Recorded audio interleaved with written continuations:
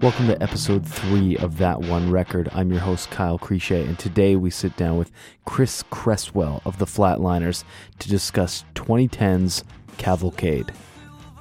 When I was in the 9th grade, a friend a little older than me gave me a Flatliners CD. He gave me Destroy to Create after seeing them the weekend before.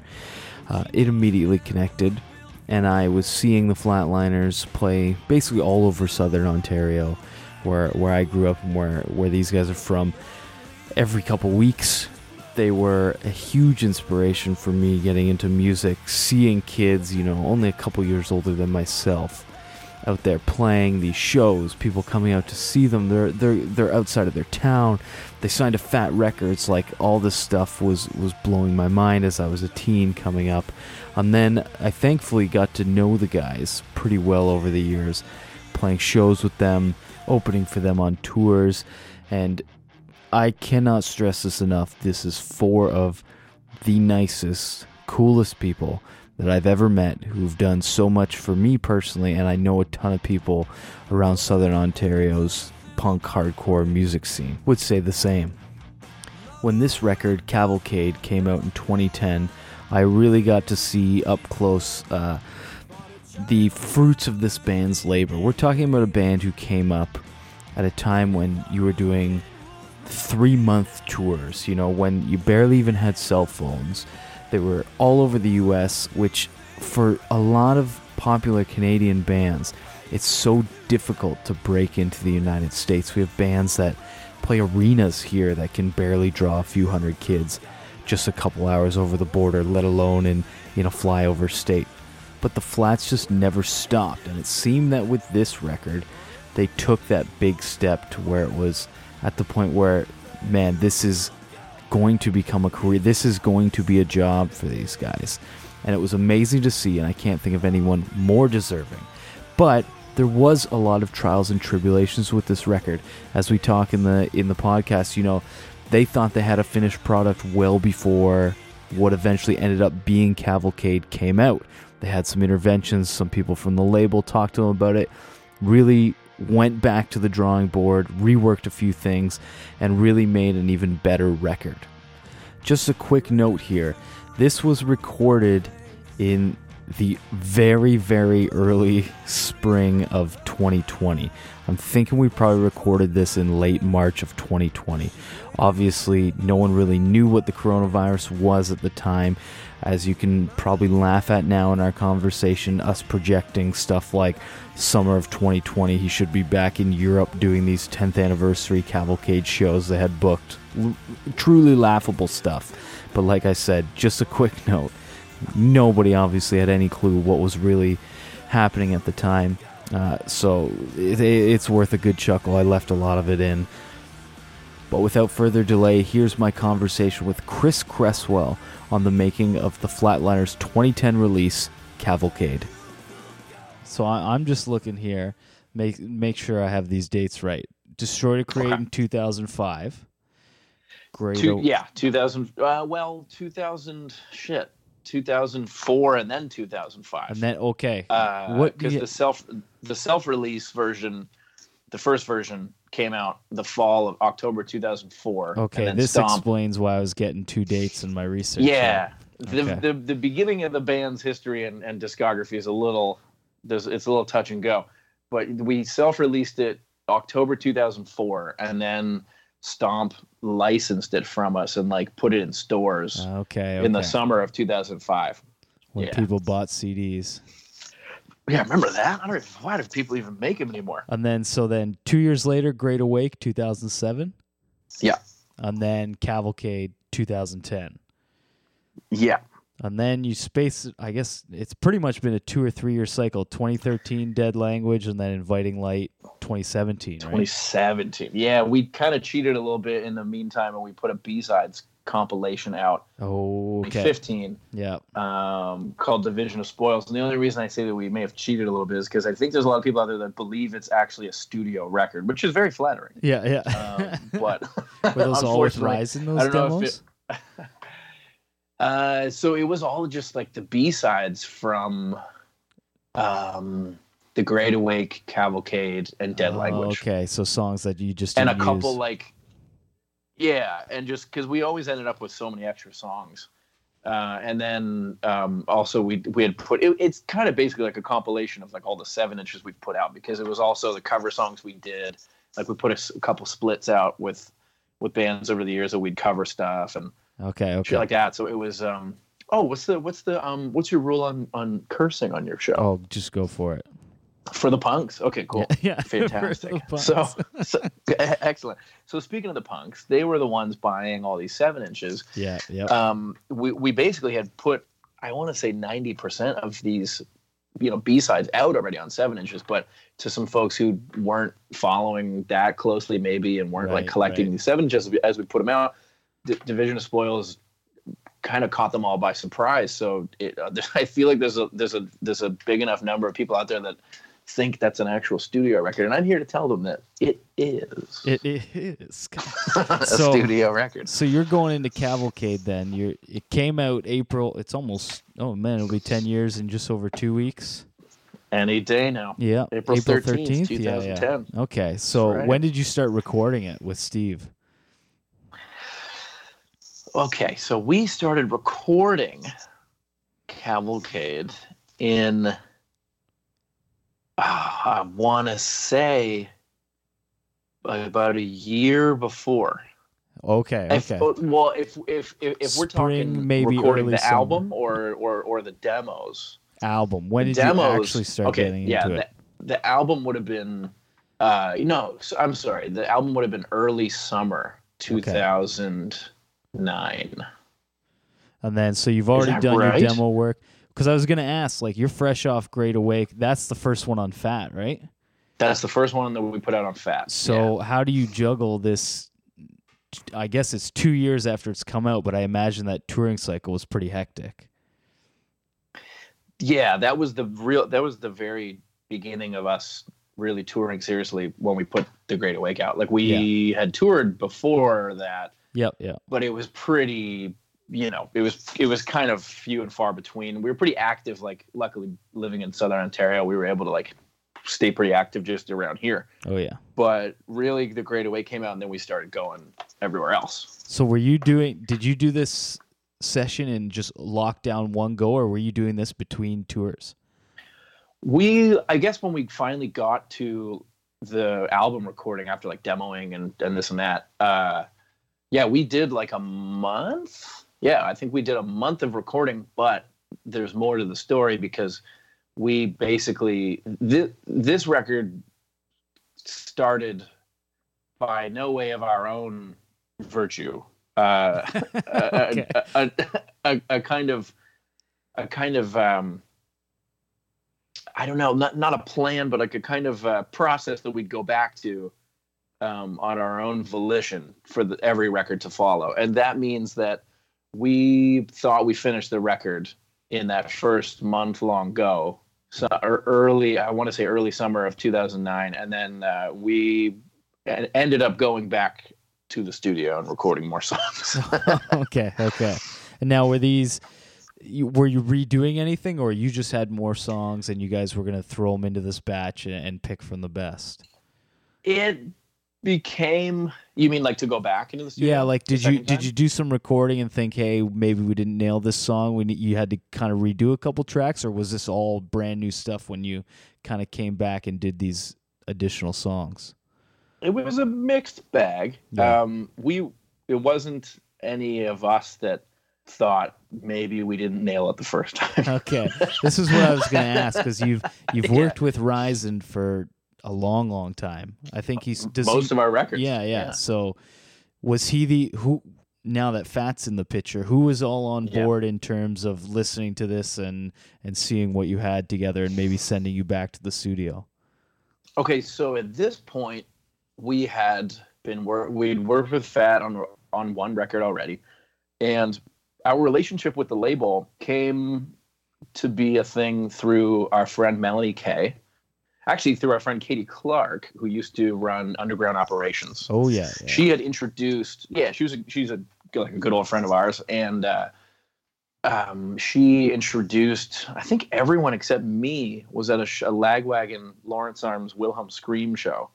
I had to work because I'm a nerd, but I just was super serious about money, but everyone was at this show, and Katie introduced the guys to Melanie Kay, and she was at that point like Fat Records Canada, and her assistant at the time, Rob Thornton, who has since gone on to, he books bands and he's still moving and shaking and doing his thing. Shout out Rob Thornton. He was Melanie's assistant. So when the band name reached her ears, it sounded familiar because I guess Rob had been talking about us and stuff, which was great. So that's kind of how we got involved with Fat. And then Melanie wanted to hear demos. This is now back to the Great Awake, just briefly. And then we basically sent her demos. She liked them enough to send them to Fat Mike. And then at that point, Fat Mike got in touch with us, and we kind of, the rest of our working relationship with Fat, as far as the creative side of things, was strictly with Fat Mike, which for a 19-year-old kid from the suburbs of Toronto is fucking insane. 2005 or 6 when this was. Yeah. This is late 2006. Yeah, so it's fucking insane. So now you fast forward a few years, and we're working on our third record, but our second record for Fat, and Mike and I have a conversation, a few weeks after he's had the record, quote unquote, as we, thought it was finished. And I just don't think he was in love with it. Which, was definitely a bummer at first. Yeah. Because you feel like you've just let down, like, one of your like musical heroes growing up gives you a really big chance at 19, and then a few years later you feel like you're kind of blowing it. It's not easy to take that news. But to his credit, and mind you, it took us a little while to see it this way, he was not wrong, without him. So not to jump too far ahead, but without him and I having that, for me, well, probably for both of us, that awkward conversation, we would never have had Count Your Bruises on that record. Oh, damn. We would have never had, I want to get this right, I want to say we would have never had Liver Alone on that record. I know I'm forgetting a couple of the other ones that came later, but these were ideas that I think, like every band, like, there's always these ideas that show up right at the end, and you're like, well, we're too far into this record. We already have 15 songs or whatever. So one of the singles and basically the B-side of the album would be a lot different if you had just went through with what you had. Yeah, and I feel like there's a lot of bands out there that have just, either, I mean, to be honest with you, like there's like this whole Cavalcade thing, and like an issue about one particular song on the follow-up record to Cavalcade were the only times in the 10 years, I mean, we still work with Fat, so 10 plus years of working with Fat on stuff, that they've ever been like, that anyone at the label has been like, we should talk about this. Otherwise, it's you have full creative control, and to be honest, the way that the conversation with Mike and I ended that initial time was that he was like, I'll put it out if you want to put it out. I'm just saying, like, there's no rush. It wasn't like a thing where he was being like, this record sucks, I hate it, what have I done signing your band. I should make that clear. He was very supportive of the situation. I think he understood that him being who he is and us being who we are at that point, and still are to this day, I think he knew that it would carry some weight, that statement would come with some gravity, and that I think he was weary of hurting our feelings a little bit. Okay, yeah. I was young, like we were all young and we were all bummed. But, again, it took a little time to figure out that he's probably not wrong. He's done this before. He knows what he's doing. And to his credit, man, the record turned out way better with his involvement. So from there, this was, I think, like a week or two before we had like some crazy, like fucking 10-week tour coming up. And on that tour, we were going to be in San Francisco. So I was like, okay, I think I'll have to talk to the guys about all this, obviously. But yeah, I guess, we'll talk to you soon and we'll figure out a plan. But just so you know, like, we're about to go on this fucking huge long tour, so we can't do anything about it now. And he's like, well, that's kind of what I mean. Like, there's no rush, so take your time. And then, we made plans for him to come out to our show in the Bay Area. And then we talked about it more that night. And that was the night that he told us he wanted to come to Toronto to work on the record with us. So he was in studio. We went to our jam space. Oh, okay. So you didn't even have Count Your Bruises at this time. You would write it later? Okay, so I would have the initial idea for that song already. And then this conversation occurs. And then we go on this long tour. And on that tour, I finish the song. And then I bring it to the band, and then we all kind of work on it more together. But I finished the full like first draft of that song on that subsequent tour after this conversation. And I think I'm right in lumping Live It Alone in with that as well. And like one or two more. Like there was a couple B-sides that like didn't end up making it, but like, you know, we went back and recorded like a handful more songs. So on that tour, we were working on more music, and at that point we're kind of like, all right, like this is cool. Like, I mean, we might as well like fucking take this shit seriously and like listen to this guy who's been in his own band for longer than we've, you know, been alive or whatever at this point. So that was kind of the beginning of the kind of, you know, return to the studio. And then Mike, so now fast forward to the early 2009, Mike comes to Toronto in the dead of winter from California, and we hang out in our jam space with him for like 4 days.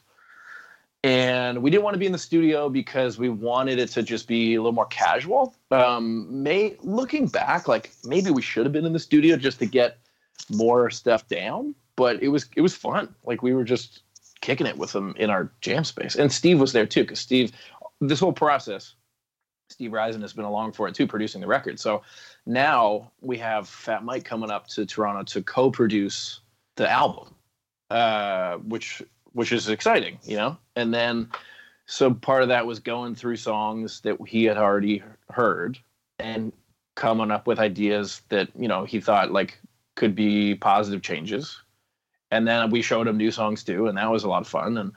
And, you know, another reason why we wanted to be in the jam space is because we wanted to just like, we didn't want Risen to be on the hook with like, I mean, we wanted him involved in that process of producing and stuff, but at the same time, he's running studio as well. He's, you know, he's an engineer and a producer. Like if he had another band booked, like, yeah, dude, like we can record everything we're working on with Mike in the jam space. And then if you got to, you know, if you got to be in another session, we can show you later. So that was kind of the idea.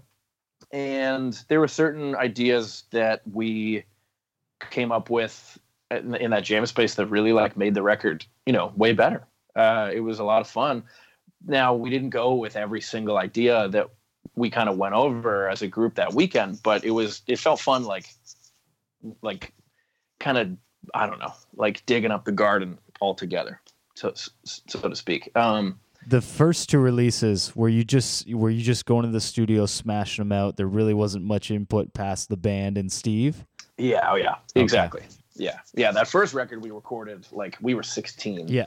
So we you know, like there was our world was so small, you know. And then dude, you could hold that up against anyone's 16-year-old recordings, and it dummies 99.9%. So thanks, man. Thank you. I appreciate that. I mean, you know, but like, you know, all that to say, like we were still kids, so we didn't fucking know anyone else really out there was interested or whatever. So it was just us and Steve. And then The Great Awake, I want to say that Mike, because we sent Mike all these live off the floor demos for The Great Awake, and I feel like he wanted us to release that as the record. And then we were kind of like, we want to prove to you that we can make a fucking record, actually.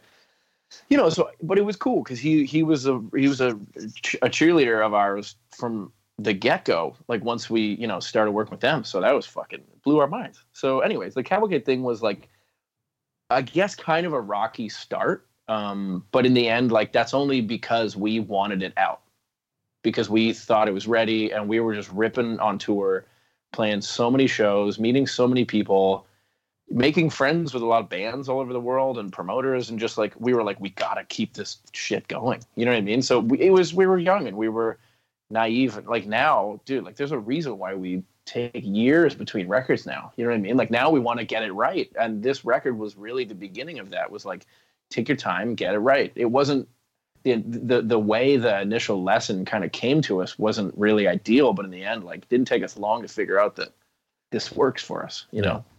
Awesome. Yeah. And what about I'm just looking here at the LP right now. So album art, was that it's Snellgrove, like the tattooer. Do I have that right? Yeah, that's right. Alex Snellgrove. Snellgrove, Okay. yeah. So did you have concept for album art, or was this just something she had already drawn up, or how did the artwork go? Her and I spoke on the phone a couple times about the kind of concept of the record. Like, this is really the only, like, I want to say, I mean, I think every record from every band ever is vaguely conceptual because it kind of represents like a snapshot of your life. You know what I mean? Like a little time frame or whatever.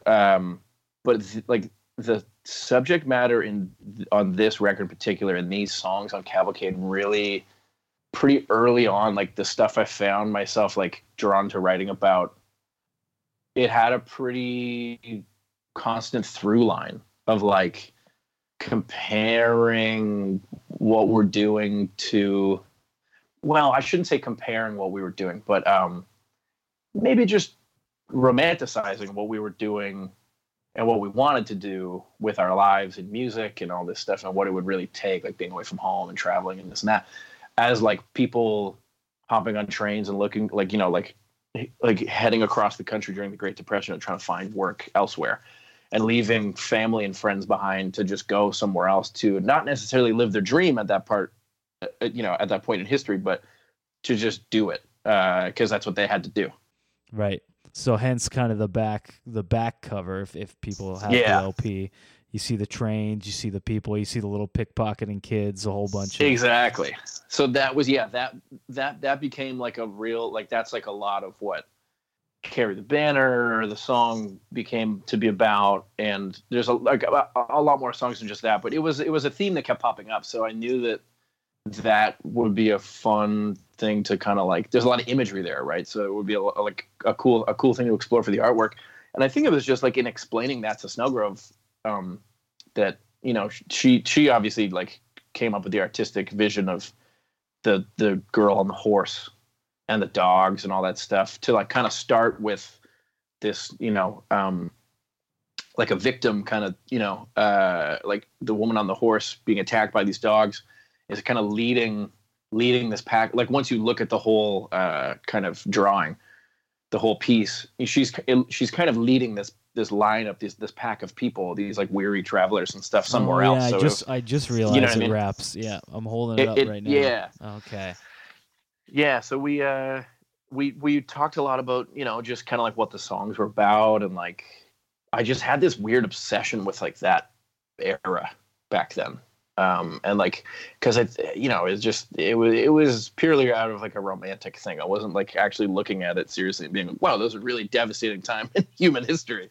It was more of just like, wow, people just did what they had to do. You know, I mean, it's a little akin to what maybe we're about to experience now, but, you know what I mean? It's strange, but yeah, she definitely came up with the incredible, you know, artistic vision of like the animals and the girl and all that kind of stuff. It started with that, and then it kind of continued to the line of people, and yeah, she nailed it. Yeah, looks great. Now, whose idea was it? This, I guess people have to go back. This was 2010 when shit like album leaks were still an issue. So whose idea was it? It's maybe 10 seconds of the Common Collection plays, and then it's just some phone recording. Is it you guys playing Sabbath songs? It's not. So none of that stuff was played by us. It was okay. This is all early, like, internet mining kind of stuff. Like we were you know, this was kind of like early meme shit, you know? Yeah. Dude, I fell for this leak. Like, the amount of time, of folders I downloaded thinking this was out a couple weeks early. Like, God damn it, every time. I'm happy it worked. It was Paul and John's idea. Yeah. And it's great because it it's was an literally incredible like idea. Guys like me stealing stuff. Like, I just gave up. Because I kept, every album leaked. You would have every album pretty much a month before they were out. Yeah, remember when that was a thing that you were actually concerned about? I remember like the what was it, White Crosses? Which one leaked like really heard against me. It leaked like 2 months earlier or something. I remember hearing a leak of that pretty early. Yeah. So it was like, because I remember, but it was like, I 3 or 4 different files came up and they were all that, and I just gave up. I stopped looking for the real one. So it was definitely an idea that was born out of obviously trying to deter people from, downloading a leaked version of the record or whatever.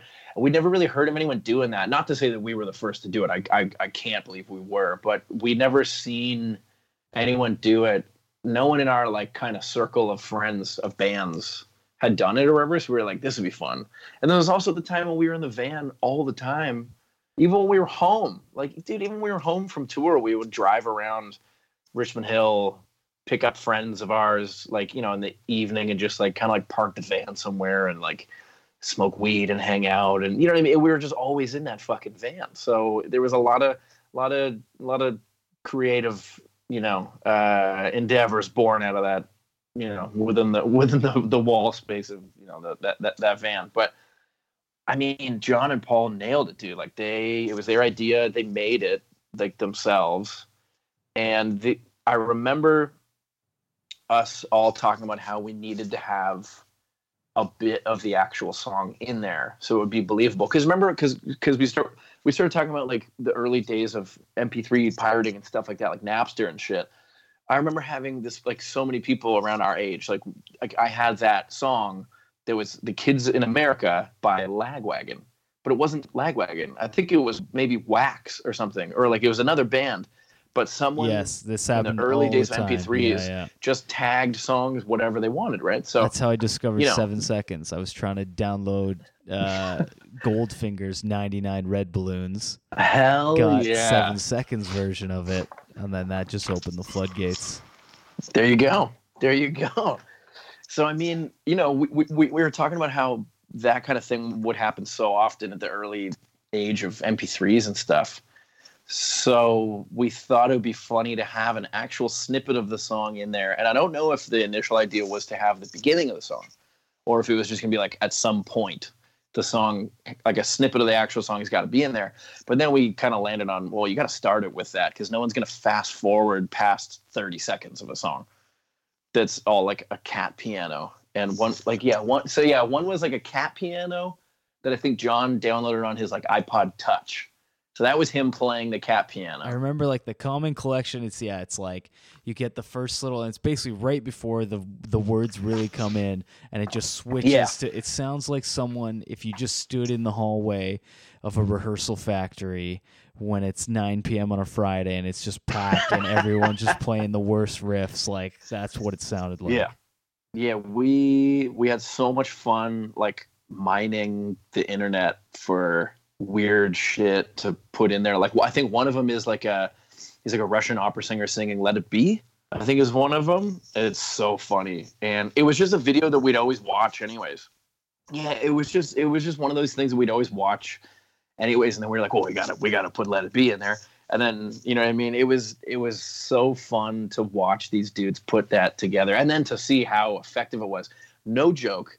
punknews.org was doing like a stream of the record, and they had there's 12 songs on that record. There was like the first 10 songs, like we had to listen through it to make sure they had the right versions, and they had like one of like either song 10 or 11 they had the fake leak version on the Punk News stream, which we loved.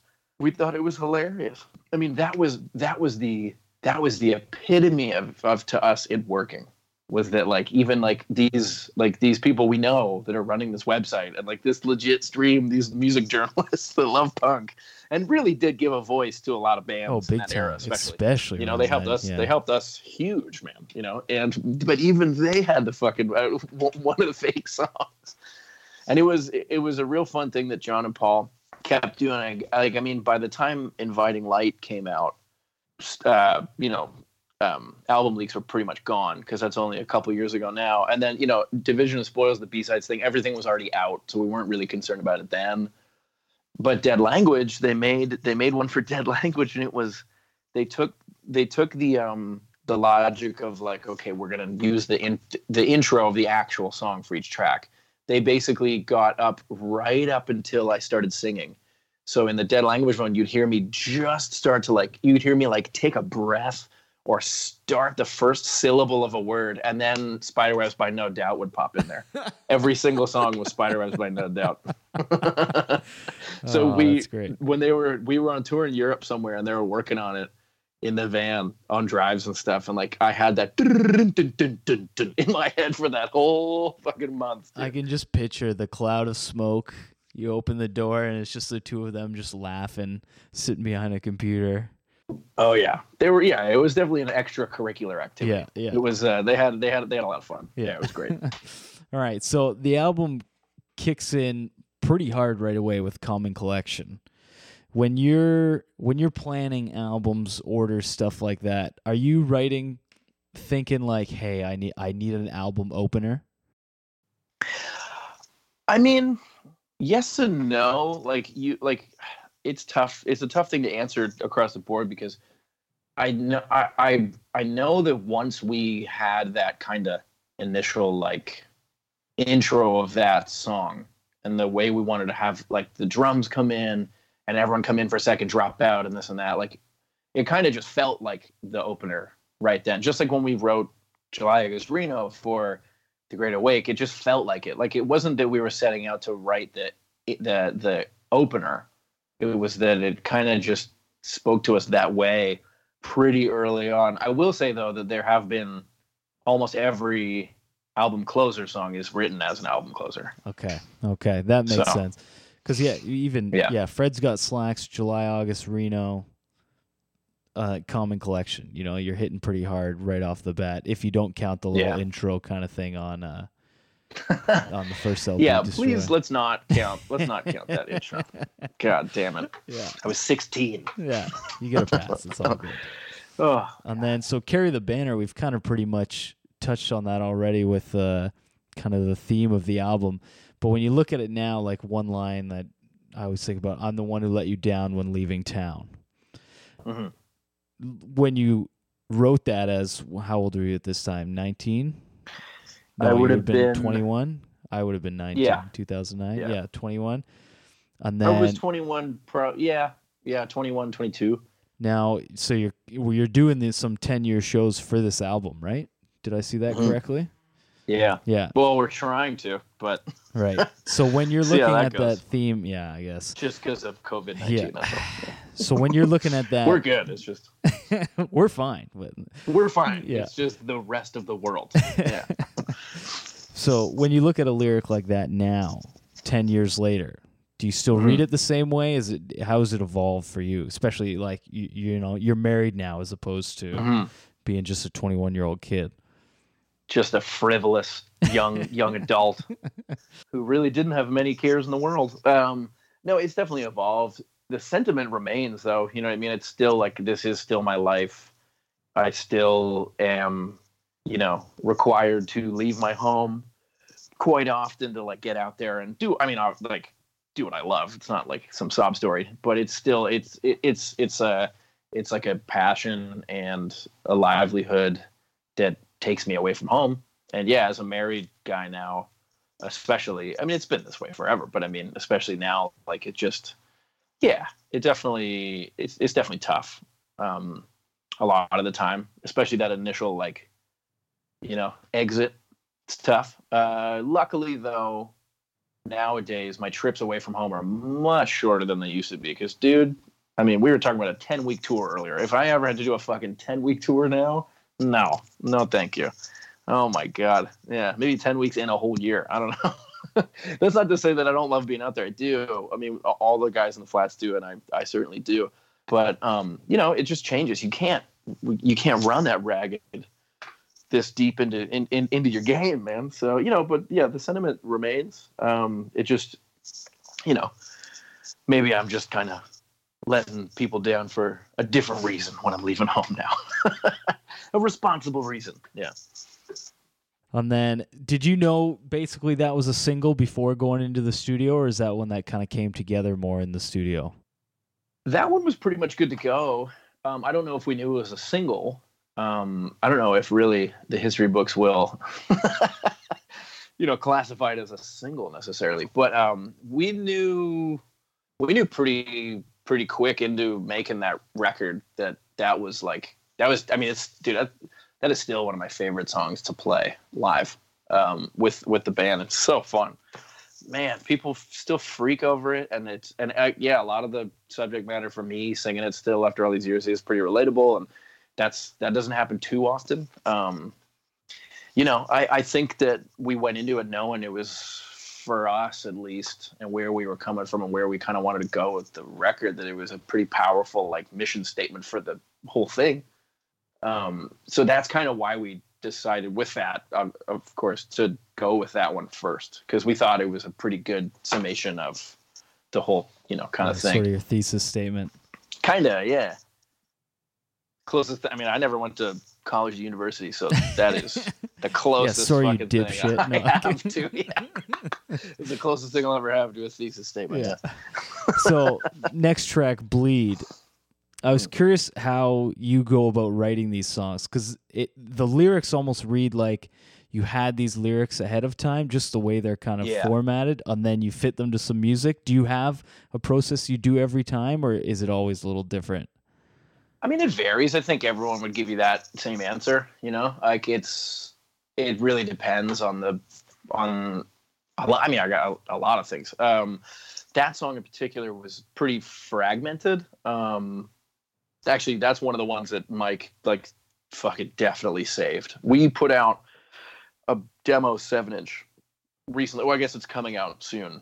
And the demo of Bleed, the original version of Bleed, is on this 7-inch. And only 10 years later did we all feel comfortable putting it out there in the world, because it's so weird. It's so weird. There's extra parts. There's this and that. There's so much extra shit going on. And Mike, I mean, he was able to just see it for what it should be, which was awesome. And he definitely like showed us the light on that song. And we hacked, I shouldn't say hacked, but we removed certain portions of that song to really make it kind of come alive. And he did a hell of a job with that song for us. It was awesome. So this song is pretty weirdly put together. Luckily, like thematically, it still makes sense. Although, like the lyrics are so weird in the song, anyways. That, I mean, I could tell you what I think it's about. I wrote it about, but I don't know this far, like after the fact, if I'd really be, doing it much justice. I think it's just about like being away and whatever. I mean, a lot of the record is, but when you come into practice for other songs, are you coming in with basically finished things? Like you have the music, you have the lyrics, you're just bringing it to everyone else and they're adding parts, or are you all doing it together? It's really evolved over time in different ways. Like, I want to say 90% of the record before Cavalcade, The Great Awake, was written all four of us in a room together. We probably wrote, about like most of that record, almost the entire record, like bar by bar together. And then I'd come up with like melodies and lyrics later. With this record, because we had really started to tour so much more, there's a lot of downtime on tour, but it's kind of a pain in the ass to like jam on the road. And also, like, what are you going to do? You're going to like sound check for like an hour and bum everyone hates out you, yeah. at the club. Yeah. like the other bands are on tour, the bartender just trying to like set up and not hear you play the same fucking 4 bars in a row over and over again. like you'd be putting them through the same hell we put my parents through when we jammed in my parents' basement. You know what I mean? They are the real heroes here, because they fucking endured listening to us like painstakingly going through like bar by bar of so many of our earliest songs. But at this point, for the most part, it's not just myself, but like a member of the band will essentially come to the table with a song, or at least like a riff or a hook or something like that. Sometimes there's no melody, sometimes there's no lyrics, sometimes there is a melody but no words yet, and there's so many different versions of this kind of thing. But usually there's a pretty well thought out skeleton being brought to the table these days, and then you want to get everyone to take a crack at it, kind of putting a little bit of their color to it. You know what I mean? Just because you're collaborating with other musicians. So like, it's not the coolest thing to come in and be like, this is how it is. Like, I mean, I know there's a lot of bands out there, but that's never how we've really rolled. I mean, you know, if it works, it works. I will say like that there have been songs where I felt very strongly about how I thought they were ready to go. And that maybe not to be the coolest way to put it, but like, you know, there have been a lot of, a good number of songs. Once we kind of made this shift into like, we tour so much, like we're kind of all working in different corners and then we're going to bring ideas to the table. There's been at least a handful of songs over the years where I'm kind of like, I think this one's good. And luckily I'm in a band with, you know, some pretty great and patient, understanding and supportive people that they usually don't make a fuss about it. If I feel very strongly about it, I think they know that we could be onto something, or at least I feel like I'm onto something, is the more diplomatic way to put it. Which is insane because I can't think of any band that's been together as long as you guys with the same 4 members. Yeah. That's nuts. Yeah. It doesn't feel that crazy to us, but I guess it doesn't happen too often, which I mean, we're lucky for that. Yeah. Yeah. It feels normal to us. I mean, you're so inside a thing that's all you know what I mean? So like, it feels like feels like home, just feels like the right thing. Yeah. Anyway, so next song, Here Comes Trouble. Yeah. So specifically for do you remember the Canadian release tour for this album, which I was on with you guys? The Canadian, was it the Mockingbird tour? Yeah, with Menzingers and Fake Problems. Oh no. Yeah, that was a bad time of my life. Which I wanted to kind of hit on this song. Because I remember, that's fine. Yeah, absolutely. We were doing that tour, which is crazy to think now. You guys, Menzingers, Fake Problems. That was a nutty lineup, and it was like only. I mean, don't sell yourself short, man. Mockingbird, Wish Me Luck was there too, and that was fucking. I'm serious. That was a great lineup. I mean, that was in the winter, right? So that must have been months after this record came out, but still that same year. Yeah, and thankfully it was all fairly close because it was like right around Christmas because it was running through my exams at university. So shit. I remember Hamilton, like Paul set everything up for me. I had an exam at 7. It was supposed to be 7 to 10, and we were scheduled to play at 8:30. And I wrote that exam in like 25 minutes in Guelph, handed it in, ran out the door. Paul set everything up for me. He literally came out and took my car so I could just walk into the Casbah and literally started playing it. But I just remember that tour. Dude, I mean, it was just brutal weather. It was chaos through all of it. In Quebec City, so everyone had to drive. I mean, especially Fake Problems had to drive from Florida to Quebec City. That's crazy. Well, was it just Quebec City and Montreal? I'm not that surprised that Quebec City, Montreal, and then the rest was Ontario. Yeah. But that was like a 10-day tour, though. Like that was tour, which I think, especially now, bands wouldn't understand. Like being in Ontario, 2 Quebec dates for 10 days. Like the fact that 2 American bands also did that, like unheard of now. Dude, absolutely. The fact that those bands, I mean, these are like, we're talking about longtime friends of both of ours. You know what I mean? I mean, I know that the Menzingers stayed slept on your floor on that tour. So you had the Menzingers sleeping on your floor at home during that tour a few nights here and there while you're going off to do exams. Yeah, doing school. So they were at my parents' house. I would be at my place in Guelph. Yeah. But that was because we had done some shows with them before. Right. And so we kind of knew them before that, and then because we were all under the Creeps banner at that time. That's right. So and then to have these American bands come up and like trust us with kind of like, all right, man, let's do it. We're here for it. Yeah. To trust us with kind of hosting the party or whatever. And I don't think I was a very good host on that tour. I was going to say, because I remember being on that tour being like, dude, this is the best.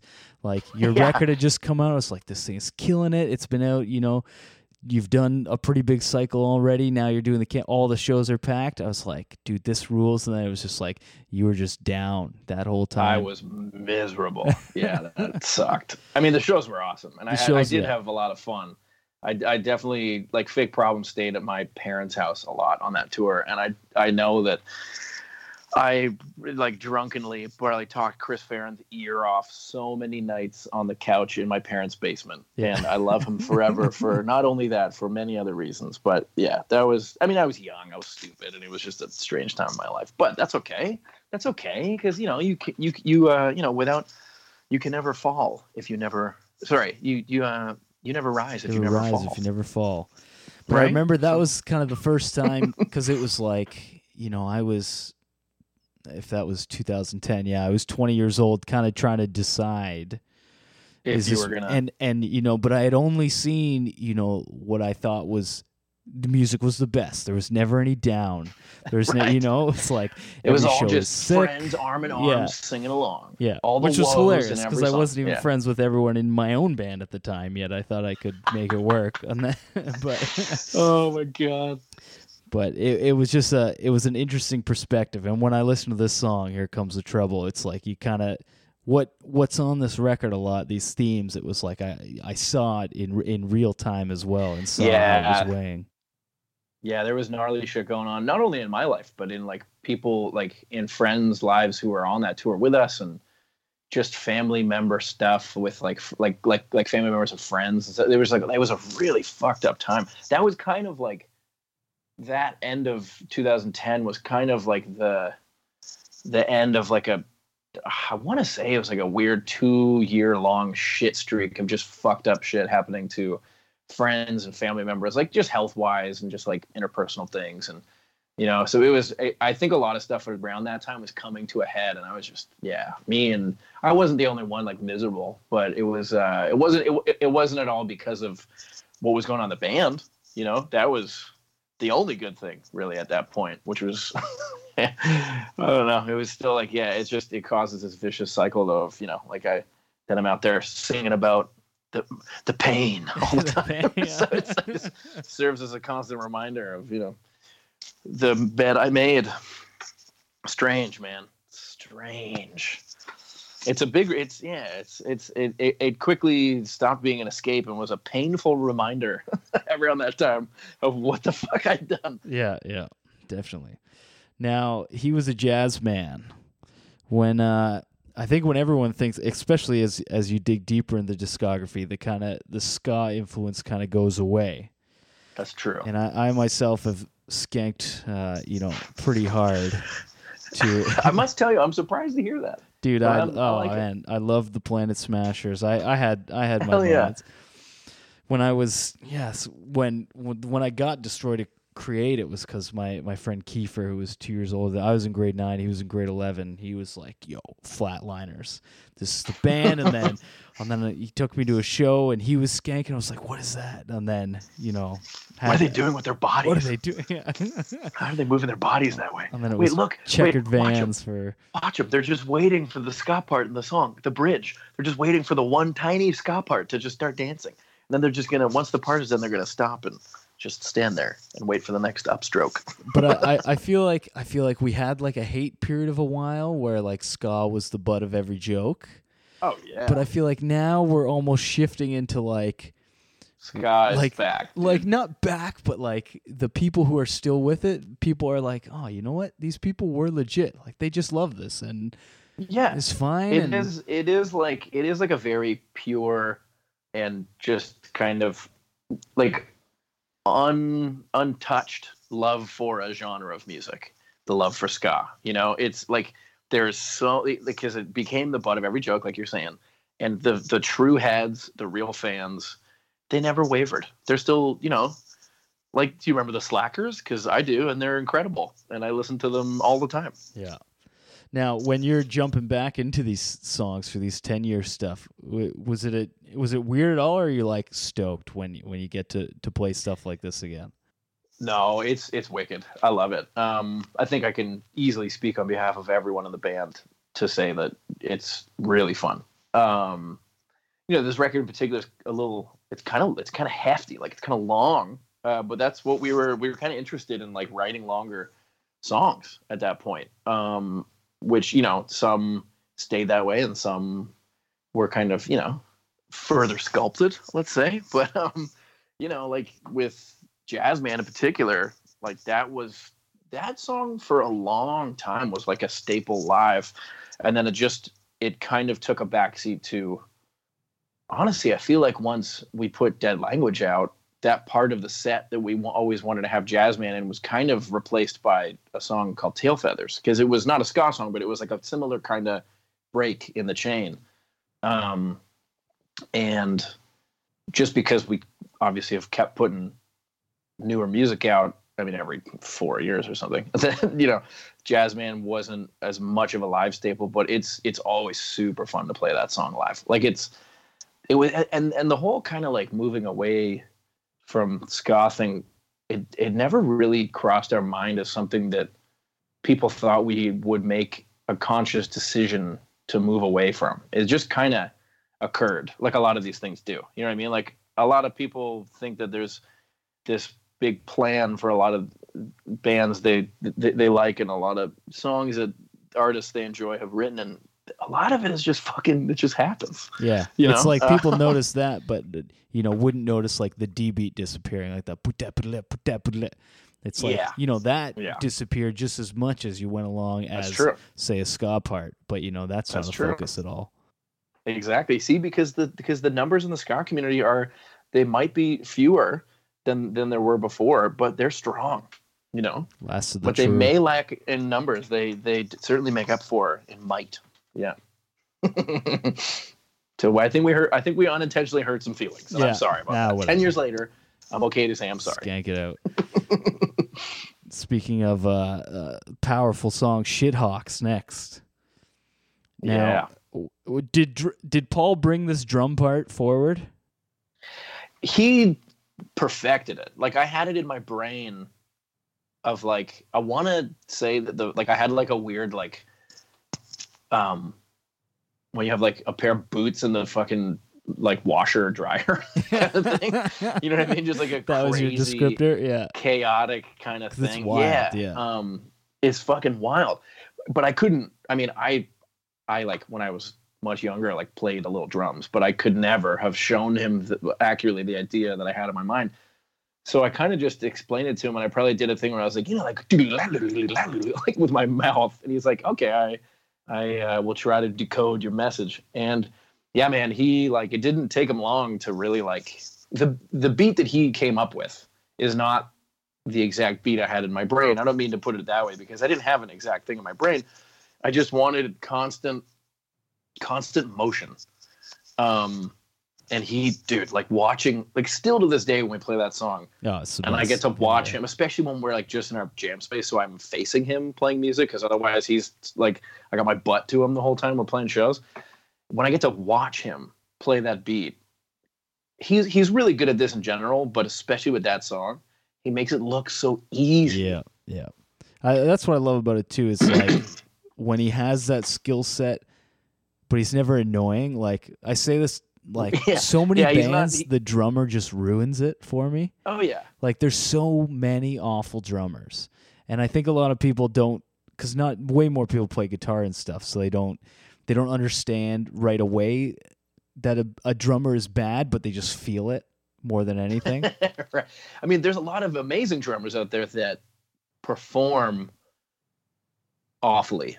And not as like, and it's no question of their skill. I feel like it's you got to read the room, man. Like you don't have to. It's like you're like the drummer version of an overactor. Yeah, that's like Paul you're like he can do it, but he's never stepping on feet. He's never in the way. He's not Al Pacino walking onto a set thinking, look at me, I'm Al Pacino. I'm going to overact the shit out of this role. No, he's just getting in there. He's fucking getting to work. He's hopefully blowing a couple people's minds, especially with this song, and then fucking he's out of there. And he's setting your drums up when you're writing an exam. He is the king of the drum club. Exactly. Yeah, he is. He really is. Yeah.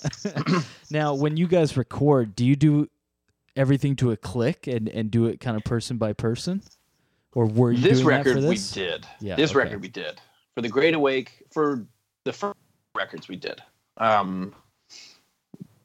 Most of Dead Language, there's no click, and it's mostly live. Except the vocals and like guitar dubs. But this record was all Jesus, just fucking so labored over. You know what I mean? Like not like not like nothing took that long. It was just doing like, I mean, in the end, we recorded like 18 songs or something for this record, with all the time in between, just like all the time we spent just working on writing the songs and this and that. By the time we got to fucking recording, I honestly I used to hate making records. This was the last record we made in my era of hating recording music. I fucking hated it, just because it was so boring. I think it's pretty split. I think people either wish they could record and never play shows, or they just want to play and can't stand being in the studio. True. Yeah, I mean, I love it now. It honestly changed the record after this one we're talking about, because we kind of stumbled upon making a record, which is maybe a story for another time. I don't know. But, at this point with this album, yeah, it's just we were tracking everything.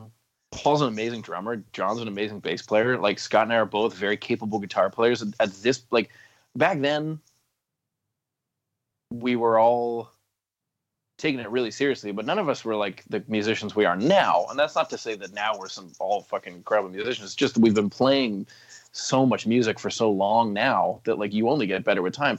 Back then, we were all okay. You know what I mean? Like, but like Paul had this amazing ability to like get through takes fast.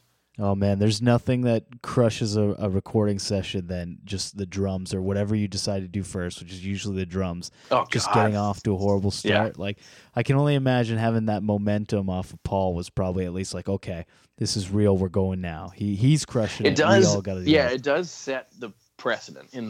For sure. Because oh my God, if you start recording a record and the drummer's biffing it and just taking fucking forever, you're like, this is gonna be a while. It just really kills your momentum. But at the same time, it was just, we were tracking everything's to a click. And then we were young. Like this is our third record. So we had experience making records a little bit at this point, but we were still so young and trying to even like figure out who we were more than, who like the band was or what kind of music we were writing, that, you second guess, you question a lot of what you're doing in the studio. At least I did. I think that was another reason why I didn't really enjoy recording so much, because we'd like record something to a click and it would feel good, and then we would listen back without the click and it would feel slow, or it would, you know what I mean, or it didn't have a life to it or something like that. So luckily, I think now when I listen back to this record, which I had to recently to kind of relearn a song that we never really played live, I love how it turned out. You know what I mean? And I did like have a lot of fun making this record. There are a lot of incredible memories doing it. I think it's just like I used to get so stressed out making records because I just wanted it to be precise and perfect. And but I mean, I don't know. I think that we were lucky in that obviously still have a guy like Paul to kick it off the proper way, to kind of like, he really sent us kind of in there smoking. Yeah. Kind of literally, actually. Yeah. Now, coming up to Monumental now, when's the last time you've watched the music video for this song? Oh my God. It's been a long time. Dude, man. It is so good. You still have that white Epiphone Les Paul. I do. Yeah. You look like children. Oh God, it's hilarious. Yeah. But I think I'm wearing a fucking fedora in that fucking video. Pretty sure. Yes, something like that. I think you're wearing some kind of hat. Yeah. But oh my God. But it just made me kind of think of the days back then when it was like, it almost seems to be reversed right now. Like before, it was like you'd have a little lead up to the record, you'd maybe drop a music video or two, get even a Punk News style website to premiere a song. And then it was like the album came out and the real work started. Whereas now it almost seems like with Spotify streaming all this stuff, there's such a long lead up that by the time the album comes out, it's kind of just whatever's going to happen is going to happen. Like, there's going to be a touring cycle. Oh my God. But if you even get a full record. Exactly. And that's not me necessarily, throwing shade at, singles. I like it a lot. I think it's really cool. I mean, I've even put out some of my own in the last year. But if you even get a record now, you know what I mean? And when you do, it's true. I think like, you're lucky if you get a touring cycle out of it. Or I think people kind of forget that the record came out. I don't know. It just seems crazy different. Like it's, It really seems to me in the last even like year and a half, 2 years, especially, it's really gone down that lane. Like really more so. Like I feel like there's Inviting not Light much seems of a right on the cusp. Yeah, honestly, and I can only speak to my own experience with this stuff, right? So I agree. I think we put that record out. There was, like a label change and a stylistic shift and this and that. So there was stuff that people were, that were able to talk about, but it kind of feels to me on that cusp of like, shortly after that, I started seeing a lot of bands that I really love, whatever, just kind of every genre of music, like putting out singles. It's kind of cool. I mean, I don't not like it. I think it's really cool. It's just an interesting shift in maybe attention span, largely. Also, the length of the lead up. Like now you see like band drops a song and it's like you're not gonna see. Say if it is a band, like say something the size of The National. They're releasing a song and you're not going to see that record for 4 to 6 months. Yeah. Like it's just so different. When Weezer put out the White Album a few years ago, they did a song a month for I think 5 months. I think they put half the record out beforehand. And then, because I think at that point, those guys have always seemed pretty smart about how they do things. And, in like, even if, throughout their career, they've put out some records that aren't as good as the Blue Album Pinkerton. Sorry, everybody. Like, you can't, they fucking captured lightning on a ball twice. Who else has really done that? But they always have these big hits, and even if you don't like the record, or if you never listened to the record of whatever, Ratitude or one of the ones in the middle, that single is still big, So like, I think they were smart that they kind of saw where things were going. So with that White Album, which is actually a pretty good Weezer record, they put out half the record beforehand, one song at a time. So, it took 5 months for that record to come out once people knew there was a new Weezer record coming out. It's a lot to ask of people now, which is funny. Yeah. Now, would Monumental and even, I guess, Carrie, would you have been on Much Music still at that time with these videos? Yeah. That was like the end. That was the end of it. I was trying to picture if that was like kind of when it all started falling off. At least for us, that was like this record was the end of that. We made videos for other records. But, at that point when Dead Language came out and whatever, it was just all for the internet. For any Americans, Much Music was our shoddy MTV. But you know what? Videos, but was awesome. Biased opinion, but I think it was maybe superior. I don't know. Think, man, the Punk Show with George Stroumboulopoulos and the Wedge. Hell yeah. Damien, like that dude gave us a huge shot when we were like 16, like when we were actually younger. He came to our first ever show in the city, because we grew up in the burbs of Toronto. So he came to our first show and filmed it. Nah, that's a lot of pressure, man. And it was just him it was just George Stroumboulopoulos with a big ass camera. That's for the Punk funnier. Show. Just him. Yeah. Didn't even have a camera guy. It was insane. Like there's one point in that thing where he's like looking, he was like pointing the camera, this massive camera, at himself, like talking, and then he turned it around to us, introduced us, and then at one point I think he handed it to one of the guys so they could film him like asking a question, and then it was like insane. Like it was amazing. I've never met him before. I still want to meet him. He's a cool dude. He's a cool dude. He really cares a lot about this kind of stuff, and has like, he didn't have to fucking give us that shot when we were teenagers, like actually in grade 9. Yeah. You know what I mean? Yeah. Man, it was very television. very cool. Yeah. But I think that works in my memory as a part of the machine of why in my brain I think Much Music was cooler than MTV. Definitely. Because in those days, like 6 p.m. you could, or 4:30, be home from school and there's an Alexisonfire video, on TV. You're like, what is this? Yeah. Exactly. So yeah. It was wild TV times. It's true. Now, Filthy Habits. This also came out. Was the Cynic 7-inch before or after the release of this Cynic record? 7-inch, the Cynic 7-inch came out before the record. So that was part of the promo. That was part of the promo. At that point, that 7-inch came out on that tour, that like 10-week tour we had booked once we knew that the record wasn't going to come out, because the idea was that the record was going to come out fall of 2009. And then that whole conversation occurs. We all together decide what's best is to keep working on the record.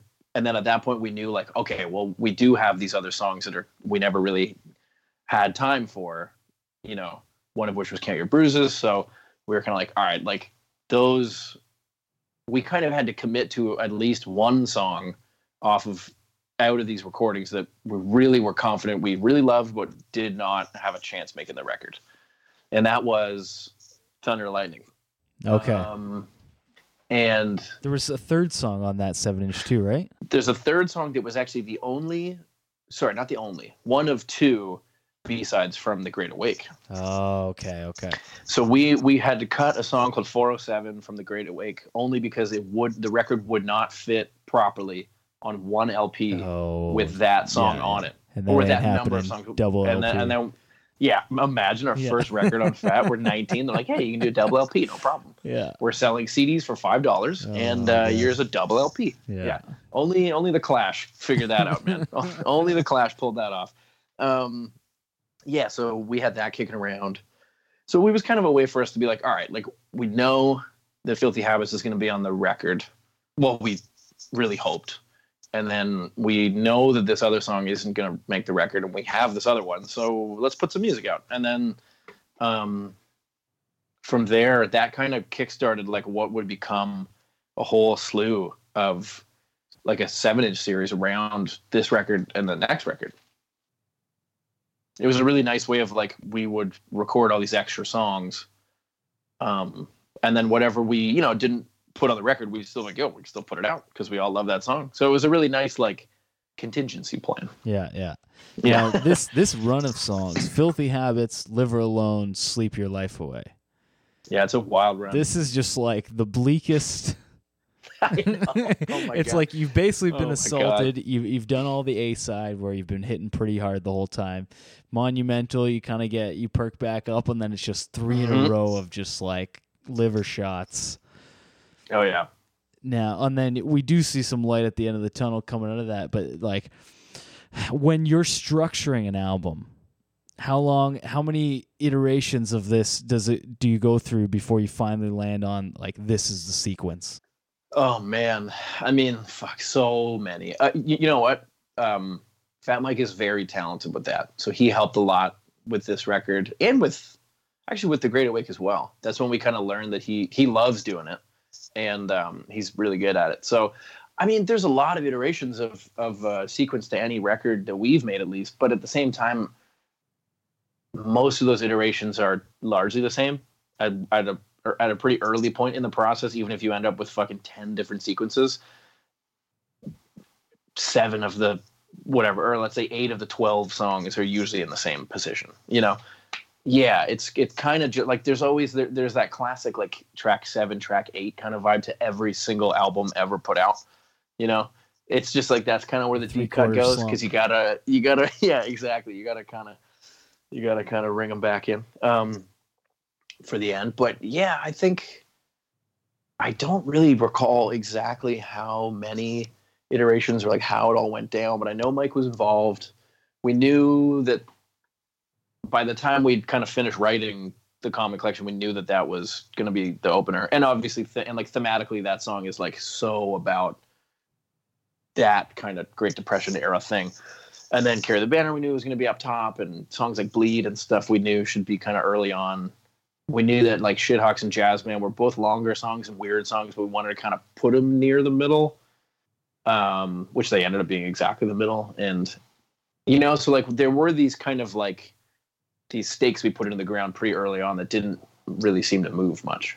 Well, that leads me then to the Count Your Bruises question. Yeah. Because it's putting that song second last, it's so weird. Especially now, like if you came with this album in 2020 to a label in the streaming era and put arguably the biggest single as the second last song in the album, there's no chance they would let you do it.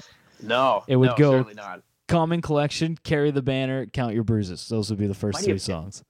I I feel like labels would want us to open with Count Your Bruises now. And then You know, like Monumental and then have would the shift weird up. Yeah. 2-minute fast heavy song after that. Just be Yeah. like, and then and then you can show the world you're an artist or whatever. I don't know. Now was Yeah, it I don't kind know. of like at this time? This was back when people still listened to full records. So was this kind of the reward for those who stuck it out? I mean, yeah, it was. I remember us thinking that it would be good to have like a lighter song before New Year's resolution. Like we knew that was going to be the end of the record, and that song's super heavy, just like thematically and Dude, if you went lyrically and all this Filthy stuff. Habits, Live Her Alone, Sleep Your Fuck, Life Away, man. New Year's Oh resolution. my god, dude! How many tailspins would fans of ours be thrown into? It would be one Thinking of listen, and then thinking about their lives. Yeah, exactly. Yeah, there'd be never repeat listeners. I mean, I think it was partially that, and there were other, like brighter, more major key songs like Bleed and Carry the Banner and stuff like that. But I mean, I think part of the decision was that we knew that Count Your Bruises was a really strong song. And it kind of got a little more balls than Monumental, because those are the two from this record that I find are the most similar as just vibe. Is Count Your Bruises and Monumental. They're both like more sugar poppy kind of, vibes. But Count Your Bruises still has like a little more kind of weight to it or something. And I, I guess I don't have to worry about offending Owen because we wrote those songs. So, I mean, I don't know. It's just, it had a little more bite to it or something like that. So that was a nice thing going for it. And also, I think it was just because that song was so late in the game that we may have, it was so late in the game. Like we may have already had a lot of those other stakes in the ground, as far as like where we thought songs should go. Like I remember the first wave. It's weird how those kind of songs always come up with us kind of near the end. Like the first wave of recording for Cavalcade, Monumental was the last song we wrote. Oh, okay. And we had already started recording the record, and then I had the little riff of the chorus, like the guitar lick and the chords, but it was just that. And then one day, I think we like ended recording a little early or something, or maybe the opposite. Maybe we just hung around later and just kind of were jamming or whatever. But we instead of recording a song, it was like one of the only times, maybe the only time that in the studio we were like, we should finish writing this song. Because otherwise, like I said, we'd always be like, well, we're too busy with other stuff. So let's fucking, But that happened the first wave of recording for Cavalcade, and then with Count Your Bruises, it was like one of the last ones we recorded for the record in general. But I think it's because you get to see most of the picture when you're at that point, and it's really proven to be like an effective kind of songwriting tool or whatever to us. It's not that you're writing a song just to have that kind of song, but because I think everyone that writes music and is in a band or whatever, like you always had these little scraps of ideas and these little pieces of things. So if it's just like a lyric that you really love or this one riff and a couple chords or whatever, you always have these kind of things kicking around. So, I mean, if like we're almost done Cavalcade, and then you got like you look at that run of songs, Filthy Habits, Live Her Alone, Sleep Her Life, when you're like, Jesus Christ, this shit is grim. Like if you have if there is an idea in that kind of song bank you got where you're like, damn, like all right, like it's not that you're being like, we need the light, we need the grass is always greener kind of thing. It's just you kind of already have it. You just haven't explored it yet, and now you can see that maybe you should explore it to kind of make something that's a little more well-rounded or something. For sure. Now, when you wrote New Year's, was it instantly this is the closer, or did you go in thinking I need to write a closer? We had like the first chunk of the song like written. We wrote that song like all sitting around all together, kind of the way we did The Great Awake. Like we wrote that whole thing together, New Year's resolutions, and like we we had like the whole, first 2 minutes essentially, or whatever it is, like the first, it's kind of it's two songs in one almost. So it's, to us at least. So like we had that part down, and we spent our time writing that part, that, first bunch of like the, whatever the verse is. My brain just like fucking melted in my head. You hear that? we had the first couple minutes done, and then we kind of were just jamming. I mean, like we were still touring a bunch, but it was just at a point where we weren't on tour. So we were just, and we used to jam in Paul's parents.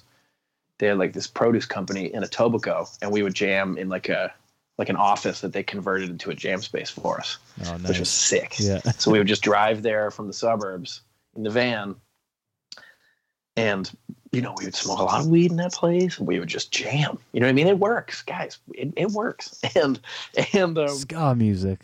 I don't know if we really intended initially to like write an end kind of jam to the song, but we just ended up doing it. You know what I mean? And then I know it was once we kind of tacked that jam onto the song that we were like, oh, this has to end the record, and then it was before we finished the song that we kind of made that realization, I think.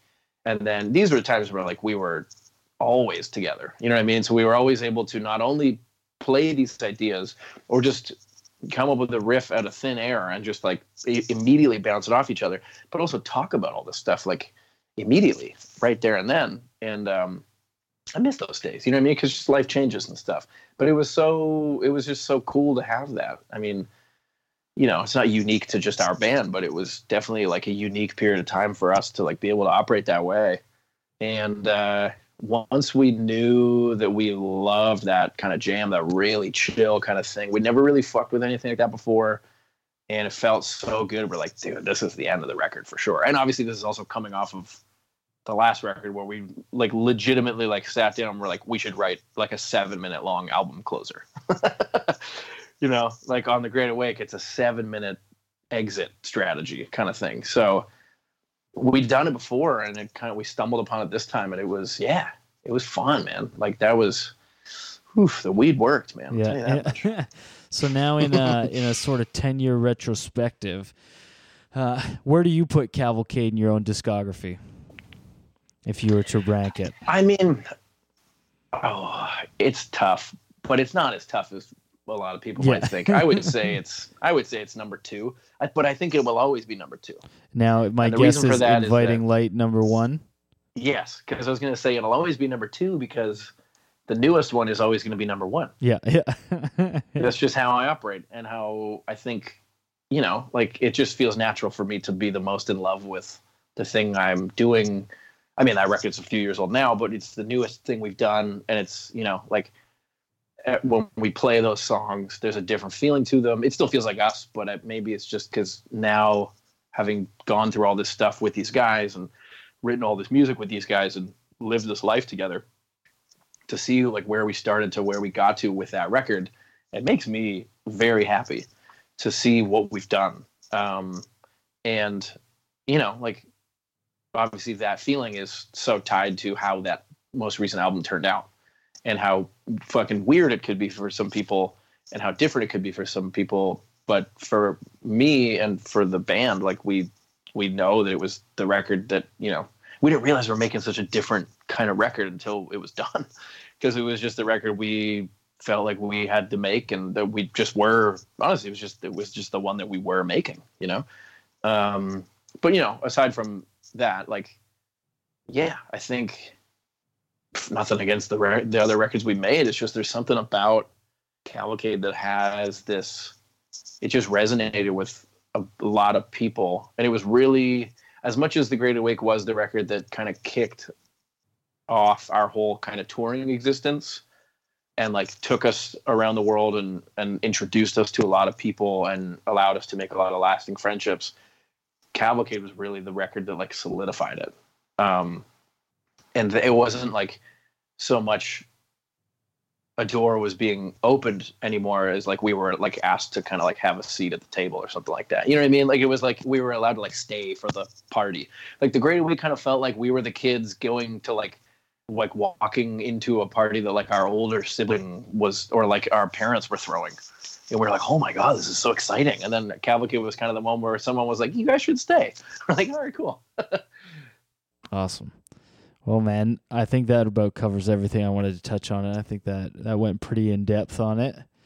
Hell yeah. Dude, I got to tell you, I was thinking before we did this about a time where I was asked to do a track by track like breakdown of this record, of like what every song is about. And it was on that, I'm remembering now that we're talking about it, it was on that tour we did together. Oh, where I was just like not having a blast. And oh my God, like doing that track by track, explaining to this friend of mine like what everything, it was like an interview, and like it was like me explaining what each song's about.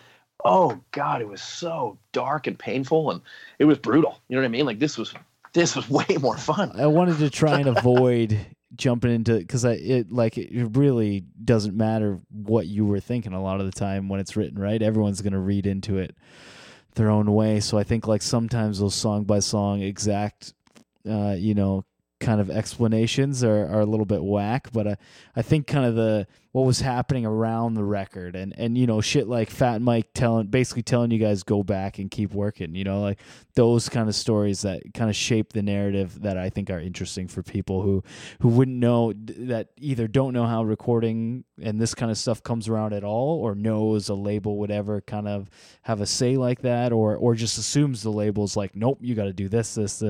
Absolutely. And yeah, I want to be clear. I mean, just going back to the Mike thing, like I feel like I should be clear to folks listening and whatever, that I know that I and my friends, and I should say no, that we're very lucky to have been able to have that experience with a guy like Fat Mike. Oh, hell yeah. I know that we're fortunate to have a guy like that say to us, I think you should go back. You know what I mean? It's not a thing where we were like, it kind of broke our whole world apart and all this stuff. Like, it was tough news to hear, as I mentioned, but like, it was like, he cared that much to be like, I feel like we could do, you know what I mean? Like, make this really fucking special. And like that, like, especially now getting to look back at that 10 years later it speaks volumes about like how that guy and how everyone at Fat like really like cares about the music they're putting out. And about the people that are making that music, You can hear records now where you're like, there was no one in the room who was going to stop that guy. No one had the balls to just kind of say, dude, don't do that. Yeah. Oh yeah. So I think that's, with age especially, I think you get where, because, when you're a kid, you're like, why do all these bands have producers? This seems ridiculous. Yeah. And then you get older, you're like, oh my God, I wish I had this for every single record I ever did, because I was too stupid to. You just don't have the separation sometimes. No, exactly. And I think if you're lucky playing music for, even if it's just like a super passionate hobby or whatever, like, but especially if you're doing it, like if it's your livelihood, like I think you're lucky to only get to the point where you feel like maybe you could do it on your own in time. Like it takes you a long time to finally get to that point where you're like, I got it. It's fine. You know what I mean? I think it's good to trust in people. And I think it's good to give people the benefit of the doubt when you're talking about music, and kind of like, not to be too broad, but just kind of like art in general, because it, like you said just a second ago, it's going to mean something to someone else.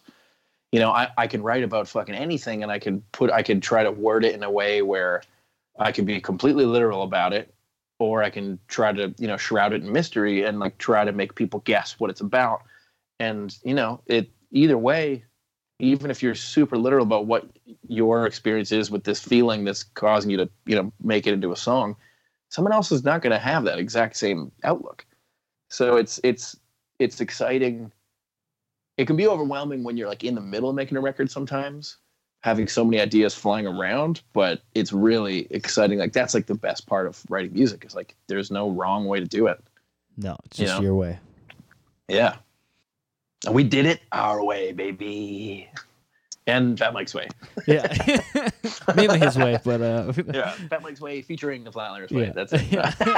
Yeah. He actually played bass on no. Oh, see, that is a regret of ours, having not gone to the studio. That would have been really cool. What song is it? Is there not another singer on, is it Shithawks on the second verse? Oh, dude, yeah, that's Nuno from A Wilhelm Scream. Oh, okay. That's Nuno, and then we got shit, man, we got so many people are on that record. Like Junior Battles sing gang vocals on Cavalcade. Awesome. Cancer Bats do. Yeah. Dillinger 4 is on there. Oh, really? They sing on Bleed. That's cool. Although they would lead you to believe they're not on it because they believe they got mixed out. I wasn't in the room. I wasn't in the room when it was mixed. But I can still hear Patty, Billy, and Funk on there. And I'm forgetting someone. Permanent Bastards.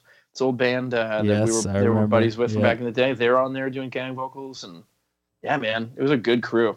It was a really fun time to make music when we had a lot of friends involved. And I mean, it made sense because that record's about being away from your life, but with this other part of your life and the people in it, you know? So that was really like, you know, like the gang. The gang was there. Gang's cool. all here.